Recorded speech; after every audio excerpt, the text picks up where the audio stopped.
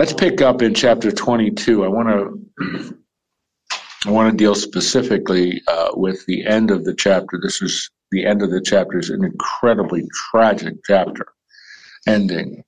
But remind you of what is going on here. David is a fugitive now from Saul, who's seeking to kill him. He's instructed his officers to kill him, and all of the things we talked about, Jonathan, and how David is on the run. He had been hiding out in Masada, the stronghold on the west side of the Dead Sea. The prophet Gad, we talked about him last week, he will show up again and again and again, tells him to get into Judah, and we talked about that. And then the text shifts to Saul. From Doeg, the Edomite, and we've talked about that in verse 6 through verse 10, Doeg the Edomite had been with Ahimelech, the priest at Nob. There was a priestly school there, and had heard David. David gets the sword of Goliath, David gets food for his men, and he reports this to Saul. Then Saul summons Ahimelech, and you're going to see what happened. I want to pick up with verse 11. Then the king sent to summon Ahimelech the priest, the son of Ahitub, and all his father's house, the priests who were at Nob, and all of them came to the king. Now, again, that is not only Ahimelech, but it's all the priests. Nob was a priestly, we would maybe call a school or a training center. And Saul said, I'm in verse 12, "Hear now, son of Ahitub." And he answered, "Here I am, my lord." And Saul said, "Why have you conspired against me, you and the son of Jesse?" Notice again how he's referring to David. That's a rather derogatory way to refer to him. "In that you have given him bread, a sword, and have inquired of God for him, so that he's risen against me to lie in wait, as it is this day." And Ahimelech answered the king, "And who among all your servants is so faithful as David, who is the king's son-in-law and captain over your bodyguard and honored in your house? Is today the first time that I've inquired of God for him? No.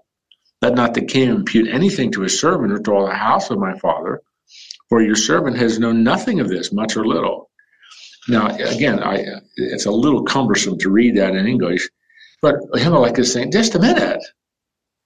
He's your son-in-law. He's been blessed of God. He's helped you. Why are you upset and trying to kill David? Then, in verse 16, the king said, this would be Saul saying, "You shall surely die, Ahimelech, you and all your father's house." And the king said to the guards who stood about him, "Turn and kill the priests of the Lord." That is an incredible, the priests of Yahweh, the priests of the Lord, because their hand is also with David. And they knew that he fled and did not disclose it to me. The servants of the king would not put out their hand to strike the priests of the Lord. Then the king said to Doeg, "You turn and strike the priest." And Doeg the Edomite turned, struck down the priest, and he killed on that day 85 persons who were wearing the linen ephod. Now, don't stumble. The ephod was just like a cape that went over their shoulders and covered their chest and covered their back.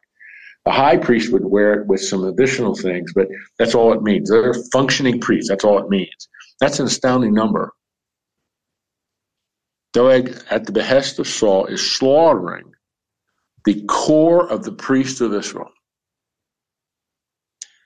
And Nob, the city of the priest, had put to the sword. Both man and woman and child and infant, ox, donkey, sheep, he put to the sword. Now, I hope you don't miss what 19 is.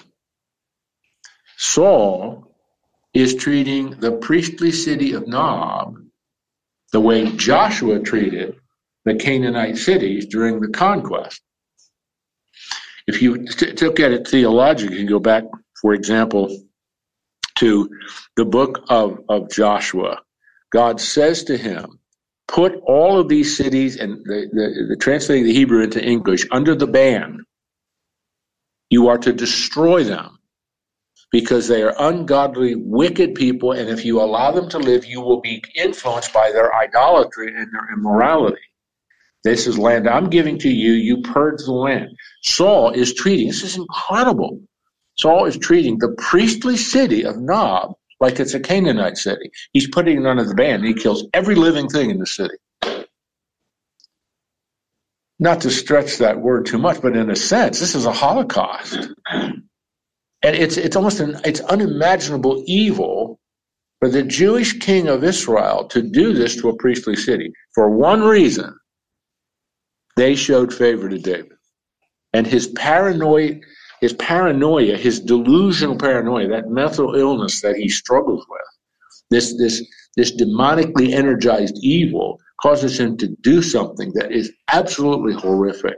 It's unimaginable that the king would do this. So it shows you two things. Number one, it shows you how far away from God Saul really is.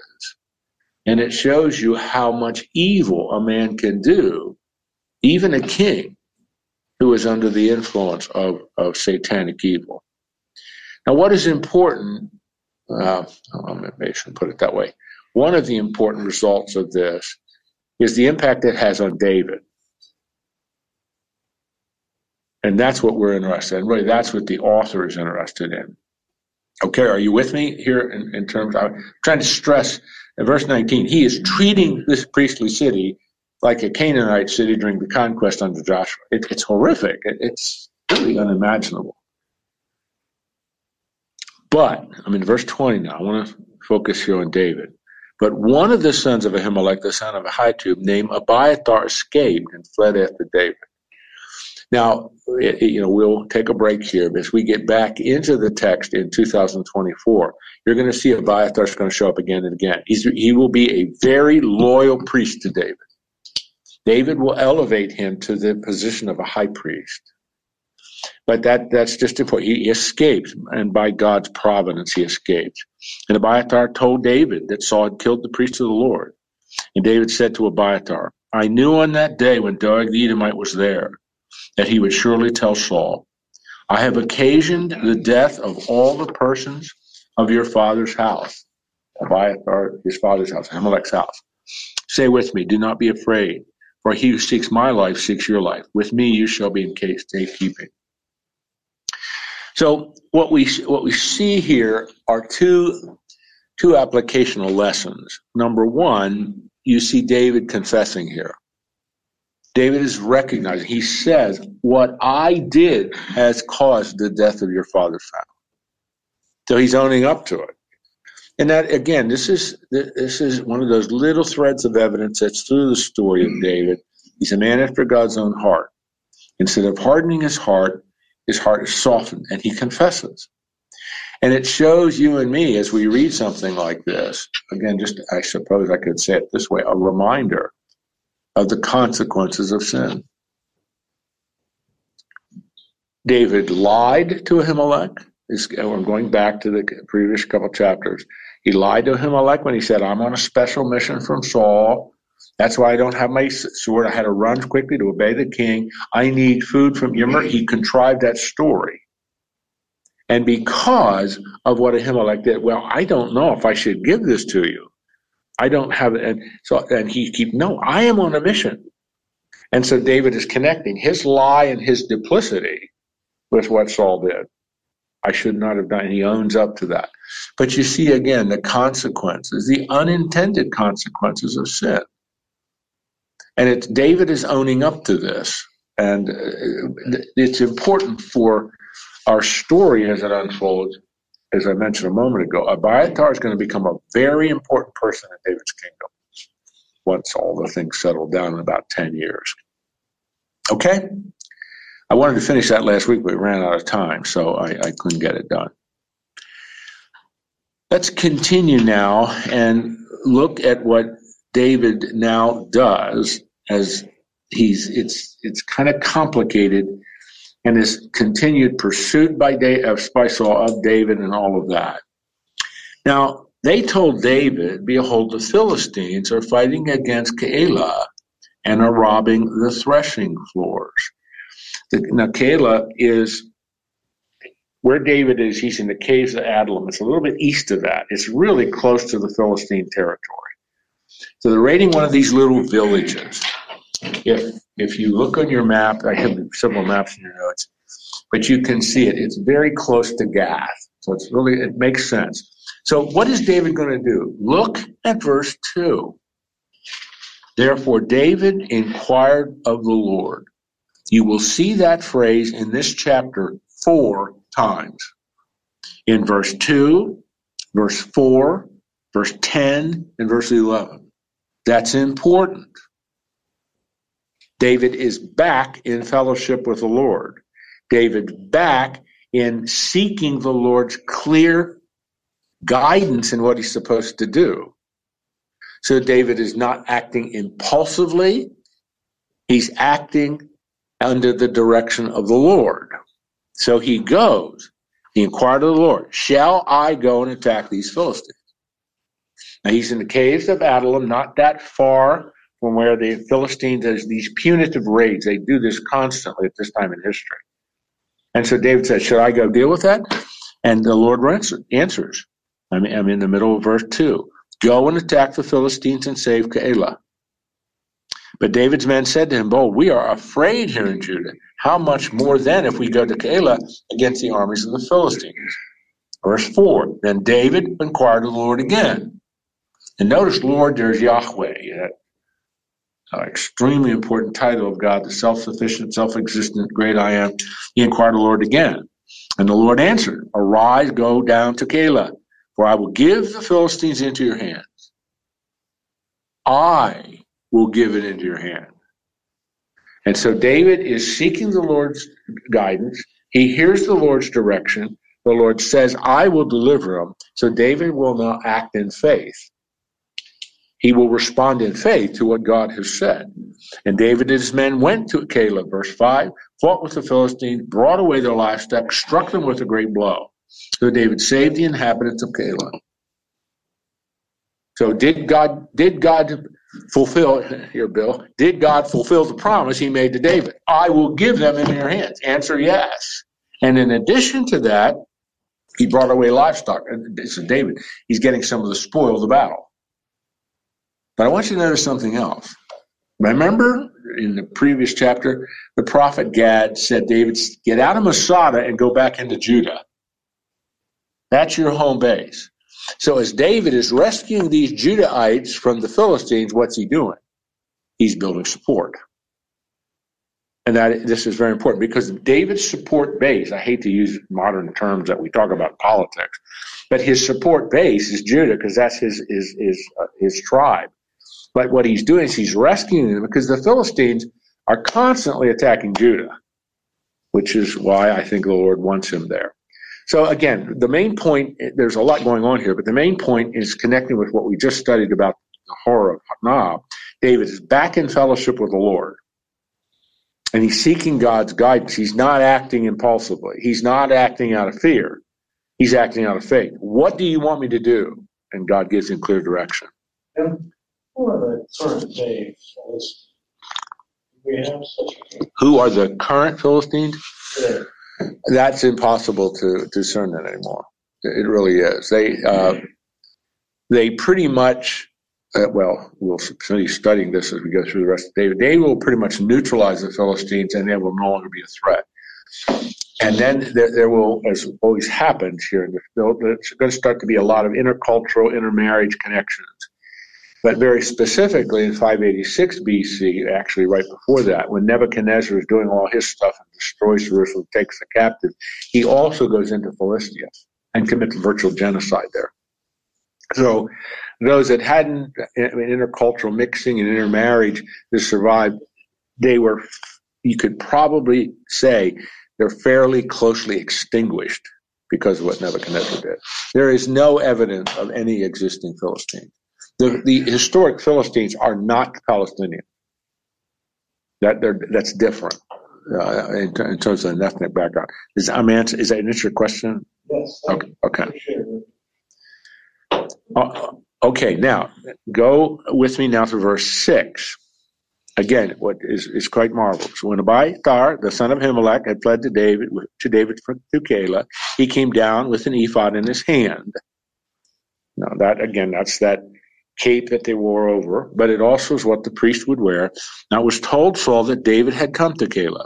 And Saul said, God has given him into my hand, for he has shut himself by entering town at his gates and bars.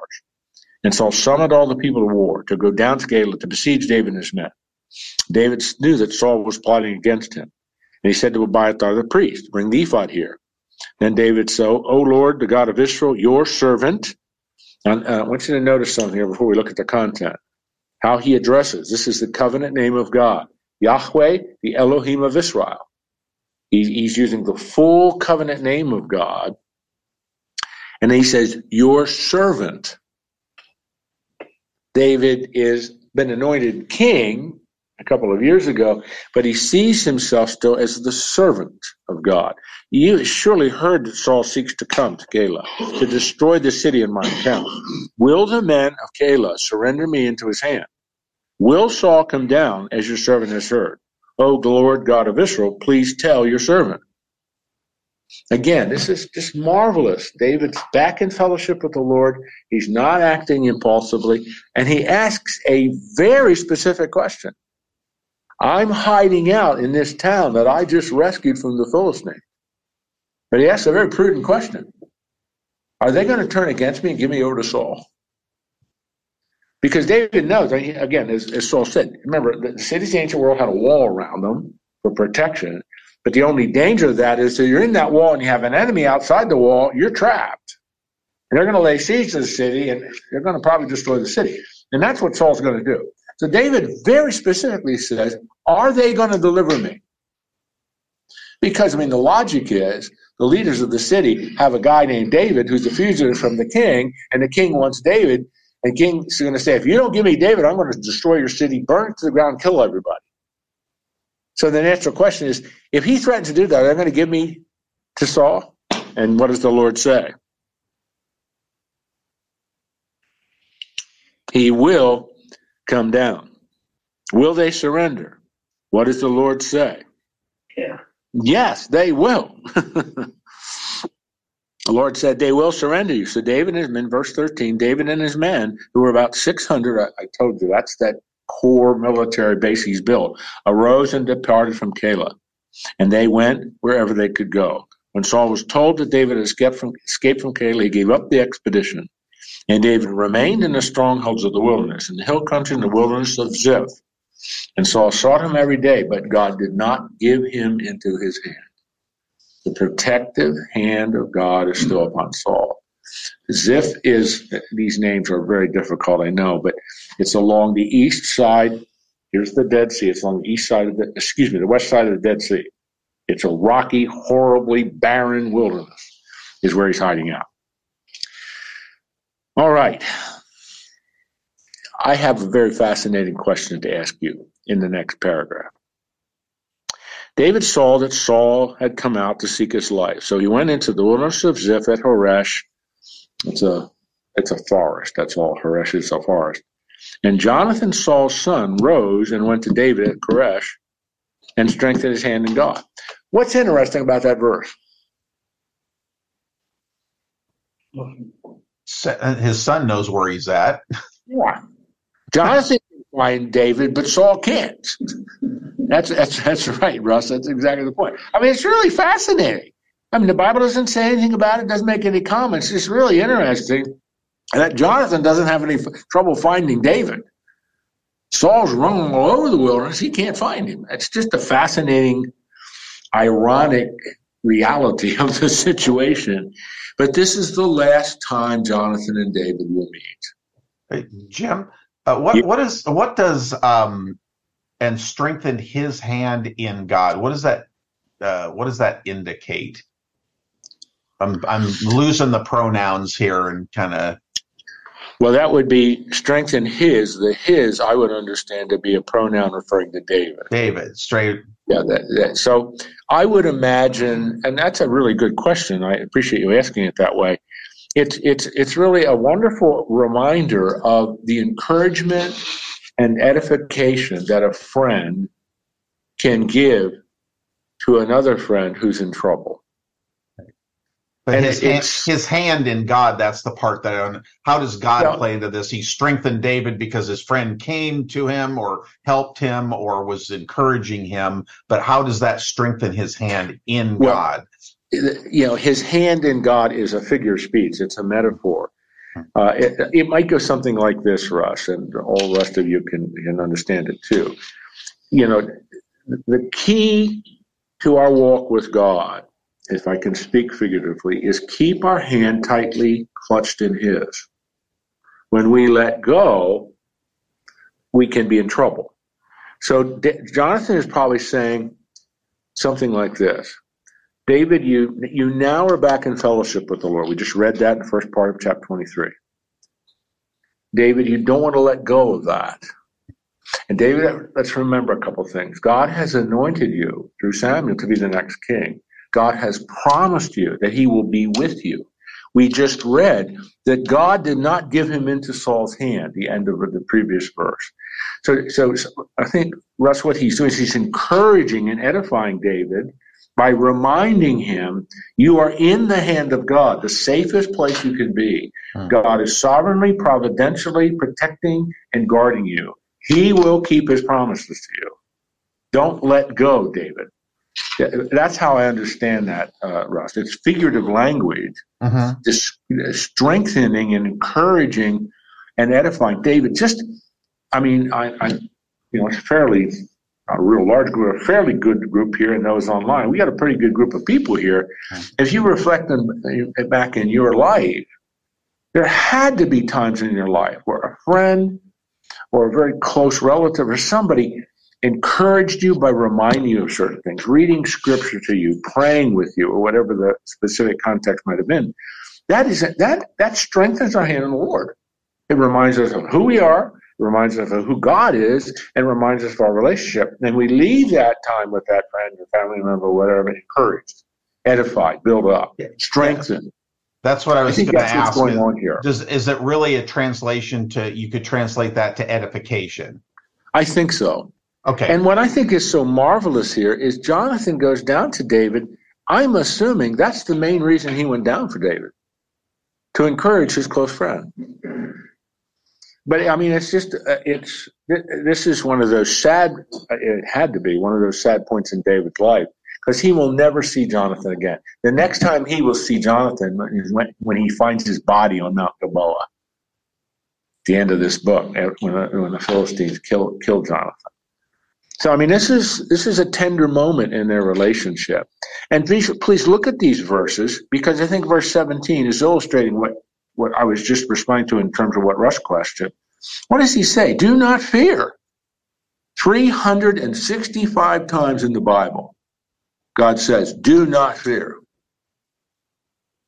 And so Jonathan says, do not fear, for the hand of Saul, my father, shall not find you. You shall be king over Israel, and I shall be next to you. Again, is that Jonathan is deferring to what God has said. John said, I should be the king. I'm the heir. But no, he defers to what God has done. Saul, my father, also knows this. And the two of them, verse 18, the two of them made a covenant before the Lord. David remained at Horesh, and Jonathan went home. And excuse me, the fundamental point here is a friend edifying another friend in a time of crisis. That's why God gives us friends. And that's this is just a marvelous illustration of this connection between these two men. And by the way, I did a study of this several years ago. Jonathan is 30 years older than David. We sometimes get the picture that they're two young, strapping teenagers. They're not. Jonathan is much older than David. And, anyway, that's not the point. I don't even know why I threw that in there. But it's just an illustration of this very tight covenant friendship that they have. And I use that because that's what the Bible says here. They made a covenant. There's a deep commitment here, a deep friendship. And this was used by the Lord to help David in this time of crisis. But David's not out of hot water, but he's been reminded of God's promise, reminded of God's care. Is David going to continue to act in faith, believing that? It's going to be tested. And David's life, until we get to the end of this book, David's life is going to be like this. He's going to have high points. We just are at a high point. He's back in fellowship with the Lord. He's inquiring of the Lord. Jonathan's encouraged him. We're going to start to see something else happen. But I hope we can get chapter 24 done before the end of the hour. Then the Ziphites, I'm in in verse 19, the Ziphites, we're in Judah. And one of the clans of Judah are the Ziphs, or the Ziphites. They live here's the Dead Sea, they live on this west side right here. That's where David is. Then the Ziphites went up to Saul at Gibeah. Now, Gibeah is Saul's hometown. Gibeah is the capital city of Saul's kingdom. Is not David hiding among us in the strongholds of Horesh, the hill of Achilah, which is south of Jeshimon? Now come down, O king, according to all your heart's desire to come down, and part to be surrender him into the king's hand. Good night. These people that were David is, they go up to Saul at Gibeah, which is in the Ephraim land grant. We'll give you David. Wow. It's going to be a test. It's going to be a test of David's faith. Saul said, may you be blessed by the Lord, for you've had compassion on me. I can almost vomit when I read a verse like that. Go, make yet more sure. Know and set the place where his foot is, and who has seen him here. For it is told me that he's very cunning. See therefore and take note of these lurking places where he hides, and come back to me with sure information. And I will go with you. And if he's in the land, I'll search him out with all the strongholds, thousands of Judah. And he arose and went to Ziph. Now David and his men were in the wilderness of Maon in the Arabah to the south of Jeshimon. Arabah is another name for the Dead Sea. Arabah is the Old Testament one. There are several. One of the names of the Dead Sea area. So that's where we are. That's where David is. And Saul and his men went to seek him. And so David was told. So he went down to the rock and lived in the wilderness of Maon. It's extremely rugged territory there. That's where he's living. Saul, when he heard that, if he pursued after David in the wilderness of Maon. Saul went on the one side of the mountain. David and his men went on the other side of the mountain. And David was hurrying to get away from Saul. Then Saul and his men were closing in on David and his men to capture them. A messenger came to Saul. Now we stop there. The text here is very specific. David is trapped. He's in this rough wilderness area. He's in the crag of rocks, and he's increasingly being surrounded by Saul's men. David is trapped. Then what happens? Hurry, come, for the Philistines have made a raid against the land, the messenger says to Saul. So Saul returned from pursuing after David and went against the Philistines. Therefore, this place is called the Rock of Escape. And David went up from there and lived in the strongholds of En-Gedi. What just happened?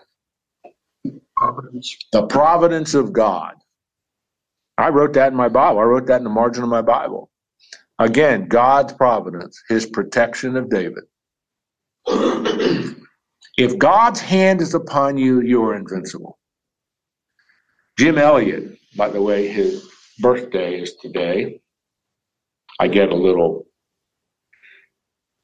thing in my inbox every morning of from church history, whose famous birthday. This is Jim Elliott's birthday. That's what I thought of him. Jim Elliott used to say, now listen, I hope you would agree with Jim Elliott would say, remember, after he died, they found his journal. His wife, Elizabeth Elliott, published a lot of this. But one of his journal entries was, we are immortal until God is done with us.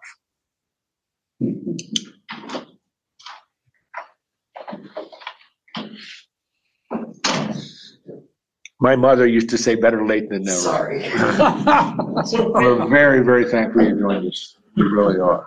But in a way, and I have to think through that. That's a sort of bold statement. But what God is doing here with David, David has been promised by God. He's anointed of God. God has predetermined his destiny. Nothing's going to stop that.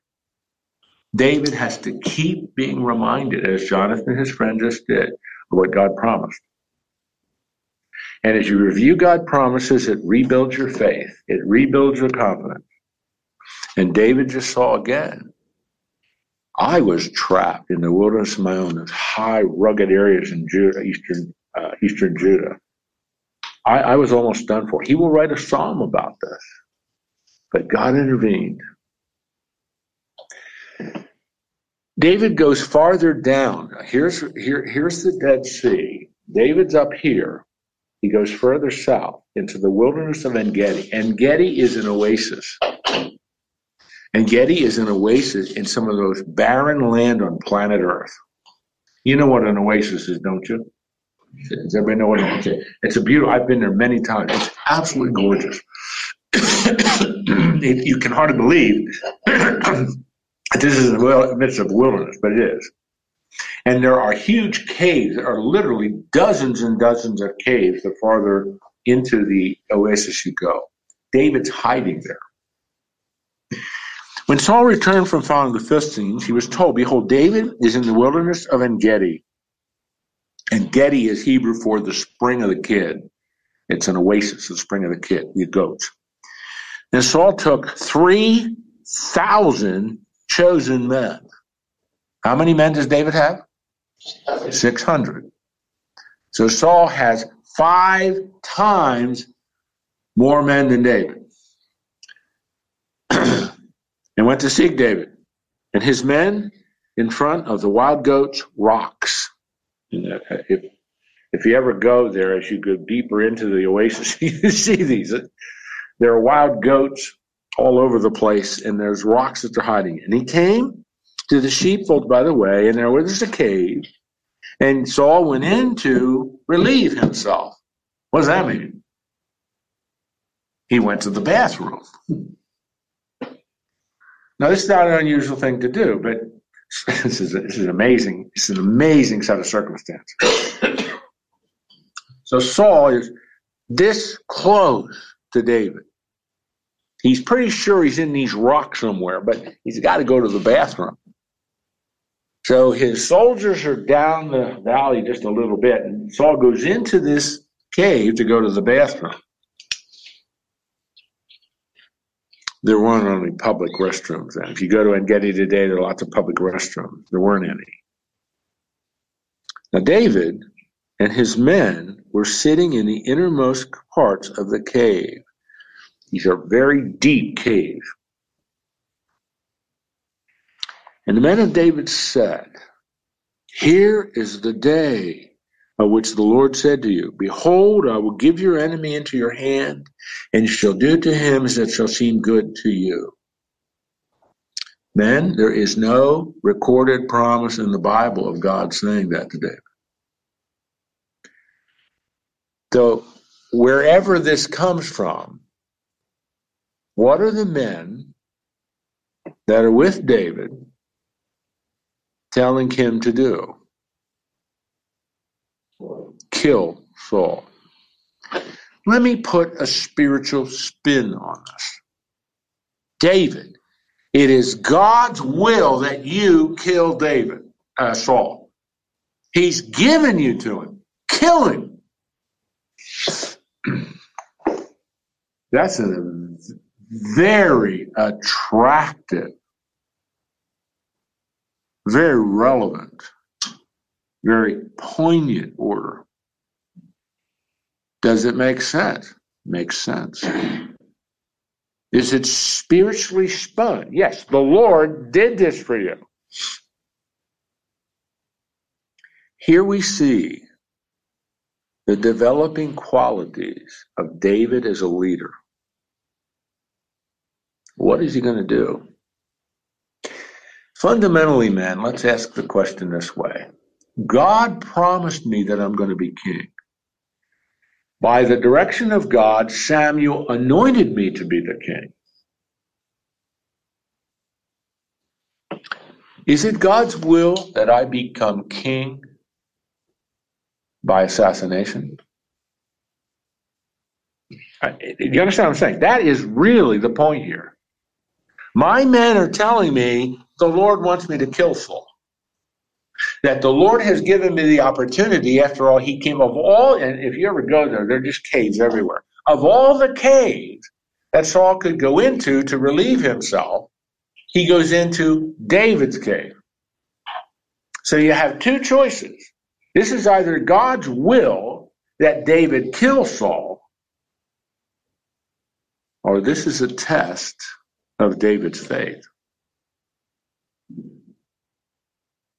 Because fundamentally, as I mentioned a moment ago, the major issue here is God has promised me I'm going to be king. Samuel, at the direction of the Lord, has anointed me king. Is this how God wants me to become king? By means of assassination? Now, in the ancient world, that's a no-brainer, of course. But this isn't like the ancient world countries. This is a theocracy. This is according to God's moral law, according to God's directive. And as I mentioned a moment ago, here you see the developing leadership of David. I'm in the middle of verse 5.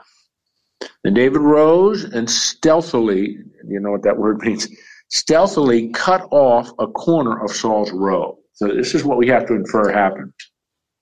In order for Saul to go to the bathroom, he took off his robe and laid it aside and did what he needed to do. And so it's probably lying on a rock or something. So David, stealthily, that's a great translation, stealthily, he goes over and cuts off the corner and pulls back. And afterward, notice verse 5. This is remarkable. And after he did that, David's heart struck him because he had cut off the corner of Saul's robe. David feels guilty. David feels a sense of remorse. You and I, the Old Testament, there's no Hebrew word for conscience. The New Testament uses the word conscience 31 times. So in the Old Testament, when the Old Testament uses the word heart, it's a synonym for conscience. It's that inner center of why and how we make decisions. This bothers him. So instead of David's heart being hardened, David's heart is softened. He's bothered by what he did.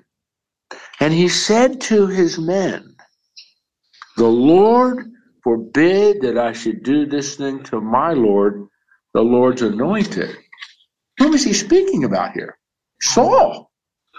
To put my hand against him, saying he's the Lord's anointed.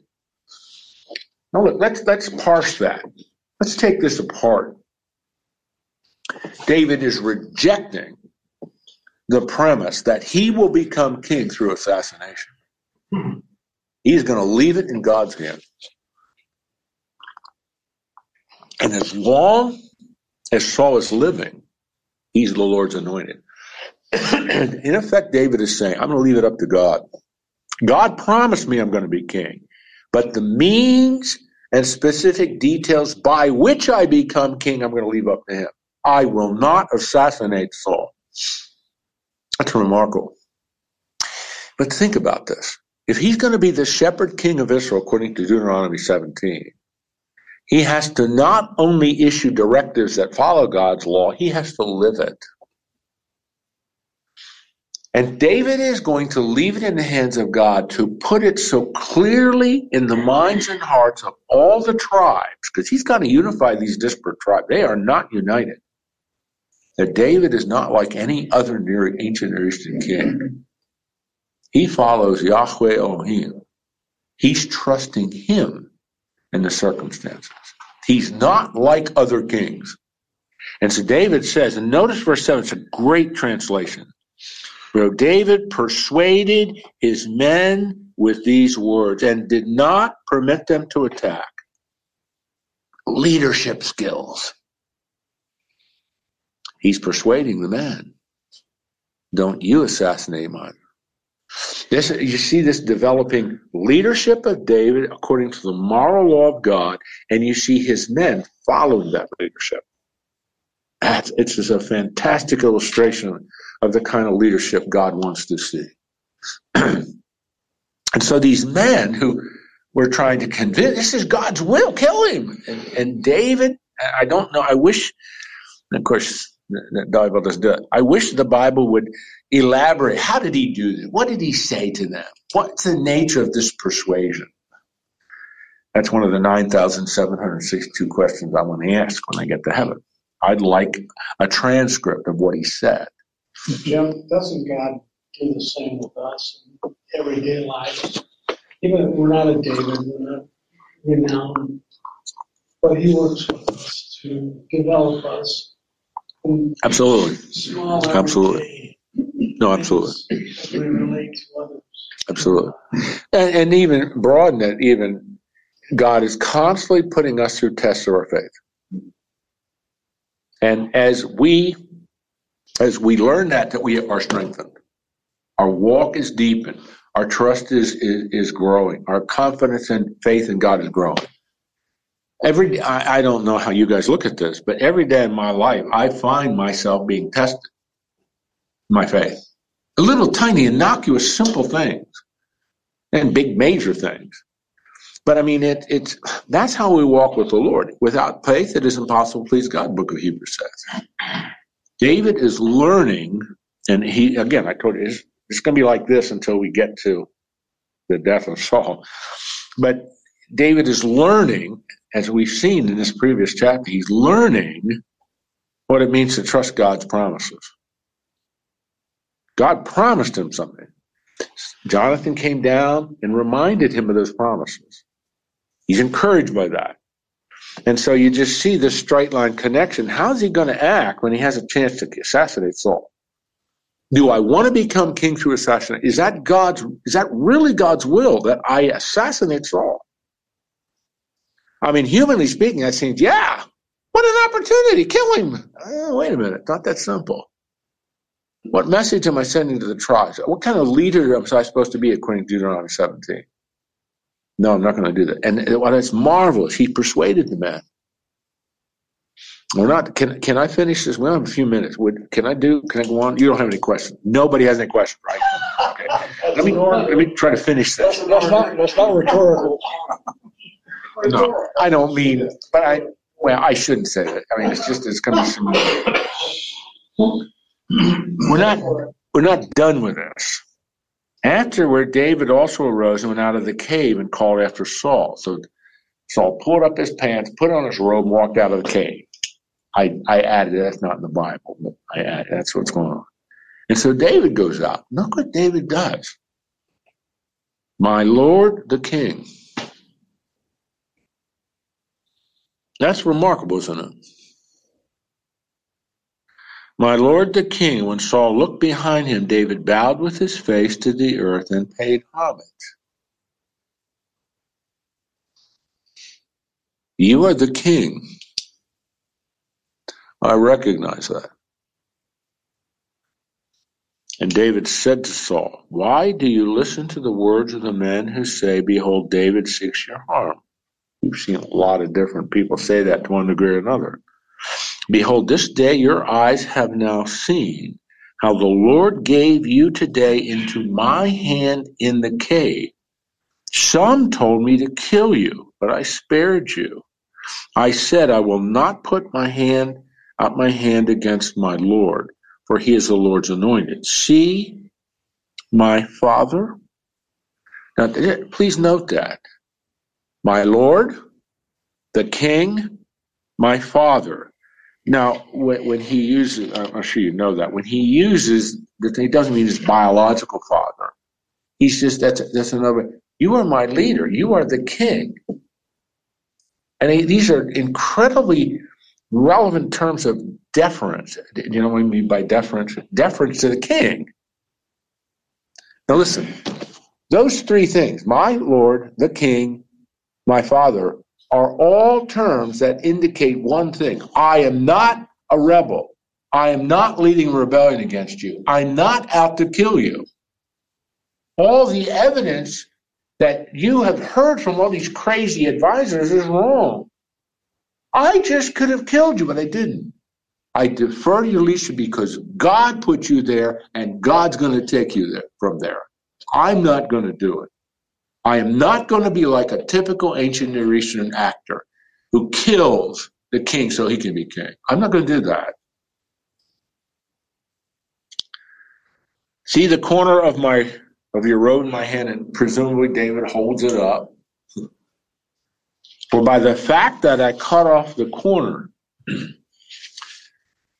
of your robe and did not kill you, you may know that there is no wrong or treason in my hands. I have not sinned against you, though you hunt my life to take it. May the Lord judge between me and you. May the Lord avenge me against you. But my hand shall not be against you. Let me stop there. What is David doing?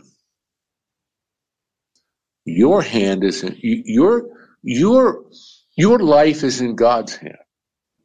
I will not seek revenge. I mean, David had a strong case for vengeance, for revenge. I mean, Saul's been chasing him all over the place. Numerous times Saul hurled harpoons at him, spears at him, and all the many orders he'd given. David had every right for vengeance. But what does the law say? The Lord said, vengeance is mine. David's banking on that. May the Lord judge between me. May the Lord avenge me against you. I'm leaving it in God's hands. And he says, as the Proverbs of ancients said, out of wicked comes wickedness, but my hand shall not be against you. We're not sure what proverb he's referring to here. It isn't one of the proverbs, so it may just be a proverb that people said. Wickedness is evidenced by wicked behavior. And I'm not wicked. My hand shall not be against you. After whom the king of Israel came out, after whom do you pursue? A dead dog? A flea? May the Lord therefore be judge and give sentence between me and you, and see to it, and plead my cause, and deliver me from your hand. What you see here is an extraordinary ethic by which David is living his life. There are three parts to that ethic. Verse 11, I had a chance to kill you. I didn't. That's evidence that I'm not against you. Number two, his ethic. I'm leaving it to the Lord. Vengeance is mine, the Lord say. Now look again at verse 12. The Lord judge between me and you. May the Lord avenge me against you. And then the third part of his ethic is in verse 14 and verse 15. Listen.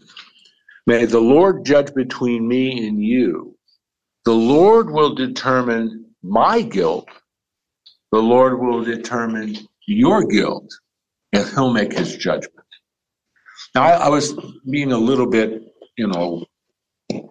listing some bullets there, but the main point is, and David is saying this to Saul, I'm leaving my life in God's hands, my destiny in God's hands, but he's also saying, your life and your destiny, Saul, is in God's hands. It's in the Lord's hands what happens to you.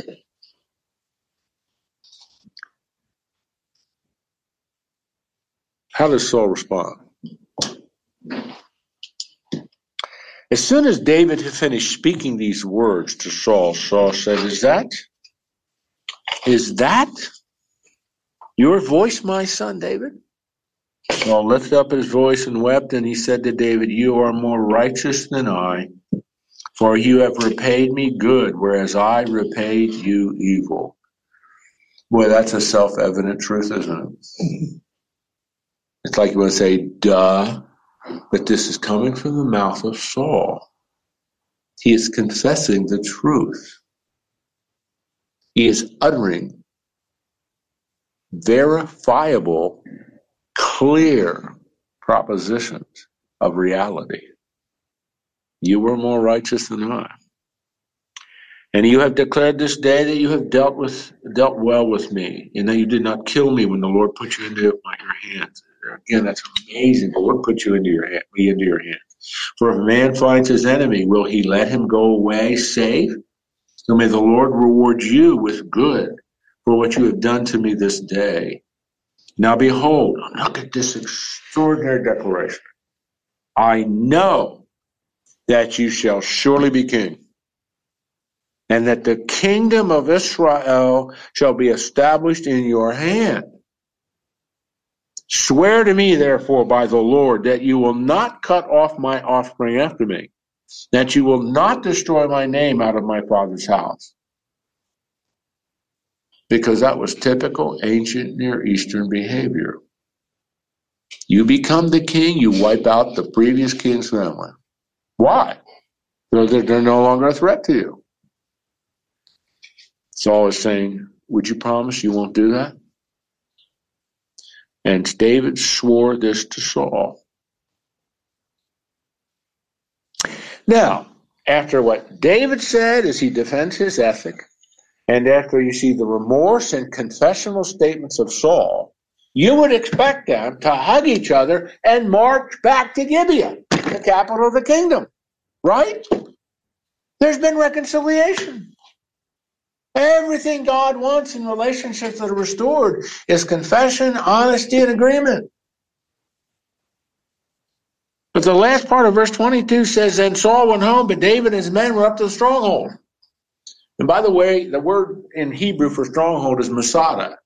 So if you ever go to Israel, here's En-Gedi, here's Masada. Masada is about 10 miles south of En-Gedi. So David goes back. So he said, wait a minute, time out. I thought there was reconciliation. David knew Saul. This is momentary. This isn't going to last. Because Saul numerous times had acknowledged that what he's doing is wrong. But David knew. So David continues running. I mean, every time I read this, and I studied many times, I was going over it again Monday when I studied that, I just was struck again. This isn't real reconciliation. Saul said the word, but he didn't mean it because his behavior in what follows is going to indicate he didn't really mean this. It's a heart problem. David's heart is soft toward God. It's malleable. He allows God to shape and mold him. Saul's heart is hard as a rock toward God. And these momentary times where it seems like he's really repenting, it isn't genuine. He's crushed by the circumstances, but his heart isn't transformed. And you're going to see that, as you already know, in the chapters that follow. Saul's one of the most tragic figures in the Bible. You just cannot believe that he doesn't genuinely repent. He is not genuinely contrite before the Lord. He's not. All right. I wanted to get that finished. It would be horrible to break in the middle of chapter 24. So I rushed. I hope I didn't offend any of you, but I wanted to make sure. You with me? All right. I will take a break here, and you will too. We'll enjoy these weeks of celebration of the incarnation of Jesus. This is what it's all about. What happened, what we celebrate next Monday. In verse 11 and 24, he refers to Saul as father. I think that's just a term of deference. It doesn't mean biological. Obviously, it doesn't mean. I think it's a term of deference because the king, the way in which Deuteronomy 17, the king is to be the shepherd, father, caring for his people of Israel. David's using that term. Again, I think David is intentionally using these terms to prove to Saul, I'm not a rebel. I'm not in rebellion against you. You're my Lord, you're my king, you're my, quote, father, so to speak. It's a remarkable statement. See you next week.